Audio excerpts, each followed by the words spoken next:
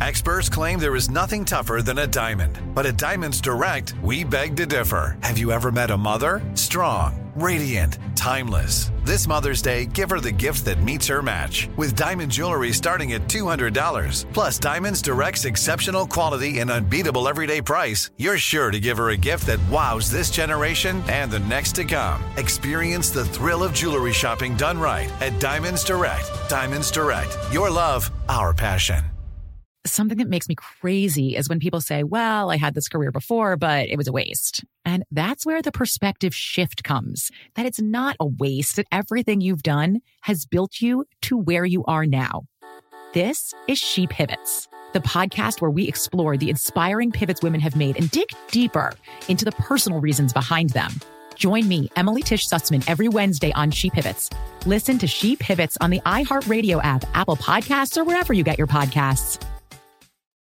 I'm Saleha Mohsin, and I've covered economic policy for years and reported on how it impacts people across the United States. In 2016, I saw how voters were leaning towards Trump and how so many Americans felt misunderstood by Washington. So I started The Big Take DC. We dig into how money, politics, and power shape government and the consequences for voters. With new episodes every Thursday, you can listen to The Big Take DC on the iHeartRadio app, Apple Podcasts, or wherever you get your podcasts. The Big Take from Bloomberg News brings you what's shaping the world's economies with the smartest and best-informed business reporters around the world. We cover the stories behind what's moving money and markets, and help you understand what's happening, what it means, and why it matters every afternoon. I'm Sarah Holder. I'm Saleha Mohsin. And I'm David Gura. Listen to The Big Take on the iHeartRadio app, Apple Podcasts, or wherever you get your podcasts.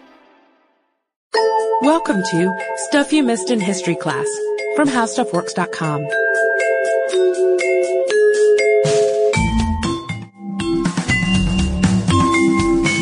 Hello and welcome to the podcast. I'm Sarah Dowdy. And I'm Deblane Chakraborty. And recently we started a new series, a bourbon series. Not the liquor, as you mentioned last time. Not the liquor at all. It's about the House of Bourbon of France.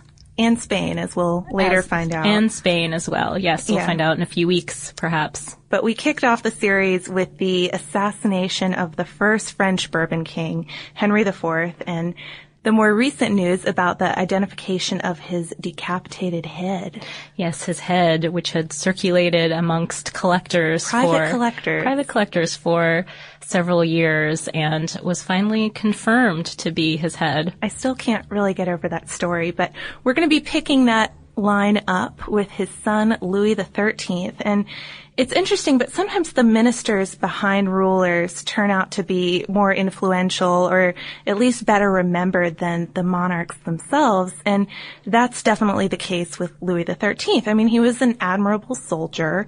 He had some problems, though. He was mentally unstable at times, and he was frequently in ill health. And the first years of his rule were very much dominated by his mother, Marie de Medici, who was the conclusion to that Medici super series, bringing all of these together. But unfortunately for him, I guess, her power continued on even after he had come of age. They had some major issues with each other. So consequently, throughout a lot of his reign, he relied on his minister, who was the brilliant Cardinal de Richelieu, otherwise known as the Red Eminence. And Richelieu could definitely have his own series. He's involved in so much, and this is, I mean, you hate to call a particular time in history busy, but I think it's how I would define this period. And, I mean, the 30 Years' War alone could have multiple episodes on it, but we want to keep this series rolling. This family does, of course, stretch on for centuries. So gotta boil it down. Yeah, exactly. So our focus for this episode is going to be on the final years of the cardinal and the king's long partnership and the plot that almost undid them. And finally, the birth of the boy who had come to really define the French monarchy and probably the Bourbon family. So the eventual Duke and Cardinal de Richelieu was born in 1585 as Armand Jean Duplessis, and he assumed this family bishop holding at a very young age, actually before he was officially allowed to be consecrated. He had to get a special permission from the Pope to assume this inherited family position. But his family really wanted to push him into it. It was one of the most valuable things they possessed. And he did fairly well from there. I mean, that was certainly a promising early start for him. Yeah, he continued to rise up through the ranks. He achieved a court appointment by 1616, so not too long after that. And he became the principal advisor to Marie de Medici, the regent at the time. But he spent the next few years in and out of favor with her because it was a constantly changing political environment. Well, and in and out of favor in general, since she herself was falling in and out of favor. But gradually, he gained the trust of Louis XIII, who was not on good terms with his mother and actually pretty suspicious of anyone who had connections with her. But by 1624, he's sufficiently impressed Louis and he's made his principal minister. And Richelieu's two goals are very focused on Louis and on the Bourbons, which I think is why people have already been suggesting him to us as part of the Bourbon series. Right, and his two main goals were very clear. The first one was to bring France together under an absolute monarchy, and the second was to break up the Habsburg power. And the Habsburgs were a family that controlled Austria and Spain and threatened the Bourbons. And both of those are things that we've seen good examples of in some earlier episodes. I mean, with all the sons of Catherine de Medici, you can see how the absolute power of the monarchy was sort of in shambles. And, I mean, the Habsburgs, the Bourbons were comparatively an upstart family compared to this old line. So consequently, with goals like that, Richelieu's time was filled with war. And just to give you a few examples of the many, in 1628 he took on the Huguenots, who he considered a dangerous state within a state. Even though they were French, they were a threat to the king. And he essentially crushed them at La Rochelle, which was their center of power in 1628. And then he doesn't miss a beat. Immediately after that, he convinced the king to lead an expedition into northern Italy to stop the Spanish Habsburgs from holding the strategic fort of Casale. So he's really busy. Yeah, and then by 1635, France had declared war on Spain. So he's taking his goals and running with them. Which that really becomes a dominating point for the rest of this episode. But add to all of these wars, these religious wars and international wars, a really heavy dose of plotting. And there had been conspiracies to remove the cardinal from day one, as soon as he came into power. And as his power grew, his enemies only got bigger. And by 1630, he faced this huge amount of internal criticism for forming these strategic alliances with Protestant states, which some people saw as betrayal. And part of this was launched by a smear campaign from Marie de Medici, his former friend. His former pal. Who right. was definitely saw that this was the man who largely controlled her son. So to watch out for all these threats and to basically keep tabs on everything that was happening in Europe, Richelieu had to rely on some outside help.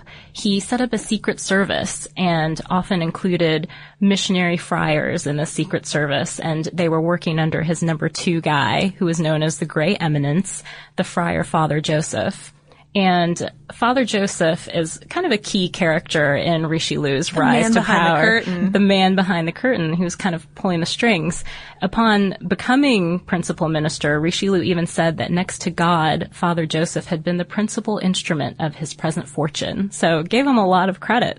And I think some people even think Father Joseph really is like the man behind a Richelieu. The puppet master. I mean, that might be going kind of far, but he's certainly an interesting figure and a really interesting contrast to Richelieu, who was still very goods-oriented. He liked to accumulate wealth, and Father Joseph was his exact opposite in that respect. But Richelieu's Secret Service, they were not to be trifled with. They could find almost anyone, disaffected people who may have been plotting, dangerous people in the realm. And since one of his goals was to promote absolute monarchy, he didn't really let rank and position get in his way. It wasn't going to hold him back from finding you if you were causing trouble. Yeah, and this proved especially true when he went head-to-head with the Queen, Anne of Austria, who was the still childless wife of Louis XIII. So now we're going to switch gears a little bit here and focus on Anne for a second, who, if you are familiar with Cardinal Richelieu, it might be because of the Three Musketeers. And if you're familiar with the Three Musketeers, you know that Anne and the Cardinal are mortal enemies. He's always trying to catch her in the act of some secret liaison, and the Musketeers are always pulling through for her. But we covered a little bit of Anne's background in an episode I recorded with Candace a while back on historical weddings. But she was in quite a pickle in the 1630s, to put it simply. She'd been married since she was 14. But she hadn't had a child, so that's a big deal at the time. Yeah, really big deal. I mean, it's childlessness in a marriage at the time was grounds to annul the marriage, which had been, it was a decades-long marriage. They had been married for a very, very long time. And if the marriage were to be annulled, she'd be in a bad spot, probably sent back home again. Another thing that added to her sort of precarious position in the situation, beyond just the fact that she didn't have a child and an heir, was the fact that she was a Spanish princess. And this was an increasingly kind of precarious position, especially after 1635 and the declaration of war against Spain. Yeah, so she was possibly the enemy within, and she insisted she had become thoroughly French. She had been, after all, living in France since she was a teenager, but she kept up with some of her Spanish habits, which I guess didn't help matters much. She slept late, she loved to eat Spanish chocolates, which I don't know if you can fault somebody for habits like that. I love that these are specifically Spanish habits. I mean, it sounds like kind of a nice deal to me, but her husband was suspicious of her. He always thought that maybe her heart was still with Spain. He thought that she, quote, had a great passion for the interests of Spain, which is a little ironic because his sister was married to the Spanish king. I mean, their marriages had been double marriages, so you'd think he'd have a little compassion here. You'd think, but more seriously than that, Anne was suspected of conspiring against her husband with his brother and heir, Gaston. And Deblina and I were talking earlier about how the name Gaston has negative connotations. Yeah, it always makes you a little worried. And you're going to see Gaston pop up again later in this episode. He's not terribly close to his brother, to put it nicely. But Anne, who was already no friend of Cardinal Richelieu, found herself in really hot water in 1637 for a series of correspondences she had with her brother, Philip IV of Spain. And it seemed like the correspondence had gone a little beyond just your basic, dear brother, I hope you're well, that sort of thing. And she was discovered, and the cardinal forced her to place her correspondence under watch, which was a really embarrassing thing for her to have to come out, basically recant her correspondence. And worse than that, one of her servants was arrested and tortured in an attempt to draw out even more damning information about her, to try to ruin her, essentially. But he didn't give anything up. He didn't give anything up, and maybe there was nothing to give up. Maybe there wasn't. I guess we don't know, but it's fortunate for Anne, certainly, that her servant didn't say anything damning, because miraculously, at 36, she finally became pregnant. She had had several miscarriages before, but hadn't even been pregnant in quite some time. She and Louis must have reconciled to a certain extent. And by January 14th, 1638, Richelieu had been informed, and the country was praying for a dauphin. And their prayers were answered. September 5th, 1638, Anne delivered a healthy baby boy in the presence of witnesses, and he was considered God-given, the future Louis XIV. Yeah, and obviously this miracle child did raise a few eyebrows. People were wondering how this couple suddenly conceived. The witnesses are there to make sure it's actually her baby, and it's not a girl, and it's not switched for a boy or a dead baby switched for a living one. So they were sure it was hers, but people were still questioning the paternity of the child. And Louis XIII was understandably kind of annoyed by this. He dismissed the criticism and said, quote, "It is scarcely a miracle if a husband who sleeps with his wife gives her a child." It's probably their best proof that 2 years later they had yet another son. Exactly.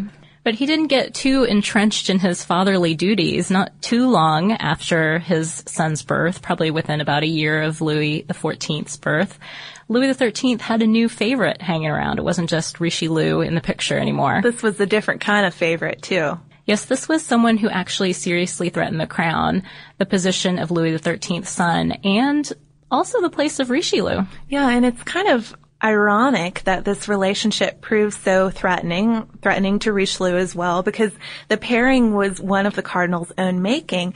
Back in 1632, Richelieu had taken in this orphaned boy, Antoine Coiffier-Roussé, the Marquis de Cinq-Mars, who was the son of one of Richelieu's dear friends. He had taken him under his protection. I mean, Richelieu was a powerful guy with lots of connections. Was going to help out his friend's boy. And by the time the young man was about 19 years old, Richelieu encouraged a relationship with the king. He thought that Cinq-Mars might be pretty easily controlled, and he could essentially extend his own control over Louis through this young man. And it actually worked. It did work. It was quite successful. Cinq-Mars not only became a favorite, but he also earned the title Master of the Robes. He and the king had kind of a tumultuous relationship, though. Cinq-Mars would often start these big fights with him, and then they would make up. It was sort of, I don't know, I guess a catty type thing? Yeah, lovers' quarrels is kind of how I think of it. Kind of awkward. But he was also or Cinq-Mars was getting more arrogant and getting kind of wild in his ways, and Richelieu didn't really care for that. Plus, he didn't care for the fact that Cinq-Mars was not as easily controllable as he thought he might be. He had some clear ambition to become more than just this temporary royal favorite. Cinq-Mars, on the other hand, saw that the cardinal was standing in his way of becoming something more, and thought that maybe since he was kind of sickly and getting older, he could just be safely eliminated. So Cinq-Mars' first brush with conspiracy came in 1641 with the Count de Soissons. And that plan was aborted, though. It didn't actually go anywhere. Yeah, but Cinq-Mars was still lucky that Richelieu and his secret service didn't detect his own involvement. He wasn't caught. But the next conspiracy was of his own making, and it was actually probably the most serious conspiracy during Richelieu's time. Along with a group of noblemen and the king's pesky younger brother Gaston, Cinq-Mars was planning to stir up revolts and eventually allow Spain to enter France. And it gets pretty serious when you learn that he even signed a secret treaty with Philip IV of Spain, March 13th, 1642, with Philip promising to assist the rebellion with troops and with money. So it's straight up treason. Yep, and Richelieu, of course, is not happy about this when he finds out, and he does find out about the plot by June 11th of that year, and it takes him just 2 days to arrest Cinq-Mars, who's convicted of treason and beheaded. But this is kind of the beginning of the end for this whole group of people. I think it's interesting that this conspiracy does come so close to the end of their lives. Richelieu dies very soon after this last betrayal, December 1642, and he's followed by the king in May 1643. So within just a few months, we have a complete regime change as the young Louis XIV, who is still less than 5 years old, becomes king with his mother Anne as regent, and she declares a Cardinal Mazarin as her chief advisor. Mazarin, he's an interesting guy too, handpicked by her former enemy Richelieu, yet much more to her own liking in possibly more ways than one. Yeah, they have kind of an interesting, very close relationship going forward. But I think this is launching us into a different direction. Well, in a different king who we will inevitably be covering some events of the life of Louis XIV, the Sun King, builder of Versailles. I mean, how can we even pick? I don't know where to start. Yeah, that's going to be a tough one to boil down as well. But I think that's what you can expect shall find next, a way. though, but yeah, the Bourbon series. So I guess that brings us to listener mail. We have a letter from Carrie from Philadelphia. And Carrie says, just listening to your Unearthed in 2010 show, regarding ancient cacao brews, I just wanted to mention, though hopefully someone else already has, that one of my favorite local breweries, Dogfish Head of Delaware, produces an amazing throwback cacao brew called Theobroma. And one of my all-time favorites that they make, I haven't had a chance to try their ancient recipe saliva beer. That sounds pretty fascinating and not very delicious, though. And Carrie says, maybe someday if I'm lucky, he will get to try that. Happy New Year, and thanks for the podcast. And when you mentioned this letter, I thought it was interesting because way back when we did an episode on the history of chocolate, somebody suggested that same chocolatey beer. Must be good. It must be good if all these people have it on their minds. But if you have any beverage-related recommendations for this bourbon or beer, or just any fun historical events in the life of Richelieu you want to share, feel free to email us at historypodcast@howstuffworks.com. We're also on Twitter at Missed in History, and we're on Facebook. And if you'd just like to learn a little bit more about how royal families work in general to go along with this bourbon series and all the various players that we have going on in it, we have an article called How Royalty Works, and you can look it up by going to our homepage and typing in royalty at www.howstuffworks.com. For more on this and thousands of other topics, visit howstuffworks.com. To learn more about the podcast, click on the podcast icon in the upper right corner of our homepage.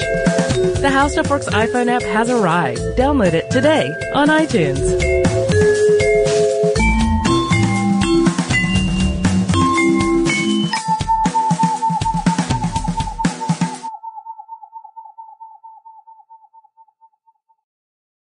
Something that makes me crazy is when people say, well, I had this career before, but it was a waste. And that's where the perspective shift comes, that it's not a waste, that everything you've done has built you to where you are now. This is She Pivots, the podcast where we explore the inspiring pivots women have made and dig deeper into the personal reasons behind them. Join me, Emily Tish Sussman, every Wednesday on She Pivots. Listen to She Pivots on the iHeartRadio app, Apple Podcasts, or wherever you get your podcasts. The Big Take from Bloomberg News brings you what's shaping the world's economies with the smartest and best-informed business reporters around the world. We cover the stories behind what's moving money and markets, and help you understand what's happening, what it means, and why it matters every afternoon. I'm Sarah Holder. I'm Saleha Mohsin. And I'm David Gura. Listen to The Big Take on the iHeartRadio app, Apple Podcasts, or wherever you get your podcasts. I'm Saleha Mohsin, and I've covered economic policy for years and reported on how it impacts people across the United States. In 2016, I saw how voters were leaning towards Trump and how so many Americans felt misunderstood by Washington. So I started The Big Take DC. We dig into how money, politics, and power shape government and the consequences for voters. With new episodes every Thursday, you can listen to The Big Take DC on the iHeartRadio app, Apple Podcasts, or wherever you get your podcasts. MTV's official Challenge podcast is back for another season. And so are we. I'm Tori Deal. And I'm Anissa Ferreira. The wait is over, guys. All Stars 4 is finally here. And this season takes it to a whole new level. Old school legends, modern power players, and ex-lovers are all competing in Cape Town, South Africa for the prize of $300,000. And we're going to be right here along with you fans, covering every episode on the podcast. Listen to MTV's official Challenge podcast on the iHeartRadio app, Apple Podcasts, or wherever you get your podcasts.